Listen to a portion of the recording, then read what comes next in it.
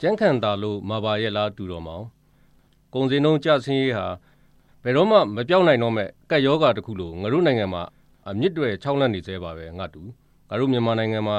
နိုင်ငံဝန်ထမ်းတွေကိုလစာတိုးပေးတာအခုနောက်ဆုံးတစ်ကြိမ်မှလည်းဆိုရင်73ကြိမ်ရှိသွားပါပြီလစာတစ်ခါတိုးတိုင်းကုန်စည်နှုန်းကလည်းတစ်ခါလိုက်ပြီးတက်ပါတယ်တက်လာတဲ့ကုန်စည်နှုန်းကိုအစိုးရအဆက်ဆက်တိုင်းကပြေးလဲအောင်တစ်ကြိမ်တစ်ခါမှဖြည့်ရှင်းပေးနိုင်ခဲ့ခြင်းမရှိသေးပါဘူးဒါကြောင့်ဝန်ထမ်းတွေကိုလစာတိုးပေးတာဟာပြည်သူတွေစားဝတ်နေရေးပြေးလဲအောင်ဖြည့်ရှင်းပေးနိုင်တဲ့အဖြေတစ်ခုမဟုတ်ဘူးဆိုတာတော့တေချာသလောက်ရှိနေပါပြီတက်လာတဲ့အစိုးရတိုင်းဝန်ထမ်းတွေလစာတိုးပေးတာကိုနိုင်ငံရေးနည်းလမ်းတစ်ခုအနေနဲ့အသုံးချနေတာများလားလို့လည်းတန်တရားဖြစ်မိပါတယ်ဘယ်လိုသဘောတရားနဲ့ပဲလစာတိုးပေးလိုက်တိုင်းကုန်စည်နှုန်းကလည်းအဆမတန်လိုက်တက်လာပါတယ်နိုင်ငံဝန်ထမ်းတွေမှာလည်းတိုးလာတဲ့လစာကိုခန်းစား권မရကြတဲ့အပြင်လကစားမဟုတ်တဲ့တာမန်ပြည်သူတွေမှာလည်းအလကားနေရင်ကုန်စည်နှုန်းထပ်တက်လာတာကိုခံစားကြရတာကြောင့်လစာတိုးပေးတာဟာပြည်သူတွေဒုက္ခရောက်အောင်ဖန်တီးနေတယ်လို့သာဖြစ်နေပါတယ်လစာတိုးမပေးပဲကုန်စည်နှုန်းကျဆင်းအောင်လုပ်ပေးနိုင်တာကိုသာပြည်သူတွေကမျှော်လင့်နေကြတာပါအခုအရက်သားအစိုးရလက်ထက်သမရသစ်ဝင်းမြင့်တက်လာပြီးနောက်ပိုင်းပထမဆုံးအကြိမ်ဝန်ထမ်းတွေကိုလစာတိုးပေးခဲ့ပါတယ်ထုံးစံအတိုင်းကုန်စည်နှုန်းတွေကလိုက်တက်လာပါတယ်အသားဈေးတွေကတစ်လအတွင်း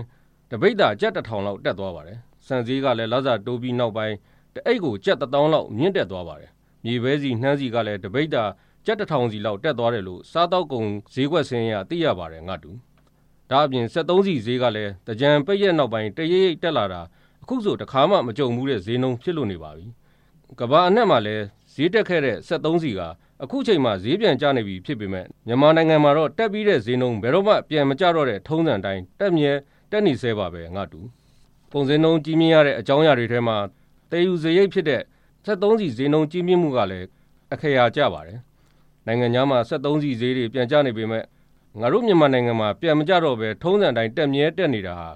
ာမတမာသူလုပ်ငန်းရှင်တွေကြောင့်ပါအစိုးရအဆက်ဆက်ကမတမာသူလုပ်ငန်းရှင်တွေကိုထိရောက်တဲ့ထိန်းချုပ်မှုတွေမလုပ်နိုင်ခဲ့ပါဘူးဈေးကစားနေတဲ့လုပ်ငန်းရှင်တွေကိုထိန်းချုပ်ဖို့အတွက်အစိုးရအနေနဲ့ policy တရက်ကိုခိုင်မာချမှတ်ဖို့လိုအပ်နေပါပြီမတမာမှုပြုပြီးဈေးကစားနေကြတဲ့လုပ်ငန်းရှင်တွေကိုဥပဒေသစ်ရေးဆွဲပြီးထိရောက်ပြင်းထန်စွာအရေးယူဖို့လိုအပ်နေပါပြီငါတူနိုင်ငံတနိုင်ငံတိုးတက်ဖို့ငြိမ်းချမ်းရေးဟာအဓိကကျတယ်လို့ယူဆနိုင်ပေမဲ့နိုင်ငံတနိုင်ငံတိုးတက်ဖို့အဓိကတော့ချက်ကလည်းကုန်စည်နှုန်းကျဆင်းဖို့လိုအပ်နေတယ်ဆိုတာညင်းလို့မရပါဘူး